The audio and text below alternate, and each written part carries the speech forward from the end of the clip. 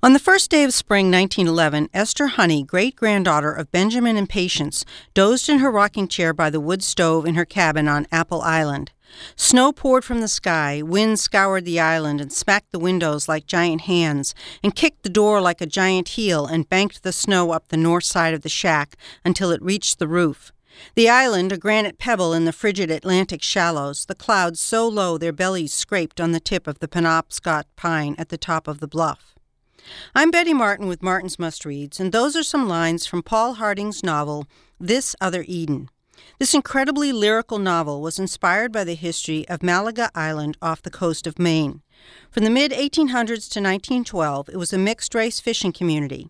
In 1912, the state of Maine evicted the 47 residents, committing 8 of them to the Maine School for the Feeble-Minded. Harding conjures up families who may have lived on the island in 1912. Iris and Violet McDermott, sisters raising 3 Penobscot orphans who made a living by taking in laundry from people on the mainland. Theophilus and Candace Larks and their 3 children, who roam the island at night. Zachary Hand-to-God Proverbs, a Civil War veteran who spends his days carving Bible stories inside a hollow tree. Esther Honey, her son Ayu, and his 3 children, one of whom is a talented artist.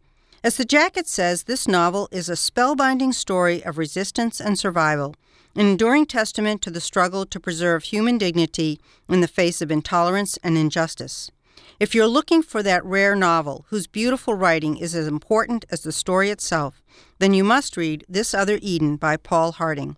I'm Betty Martin. For more of Martin's Must-Reads, visit krcu.org.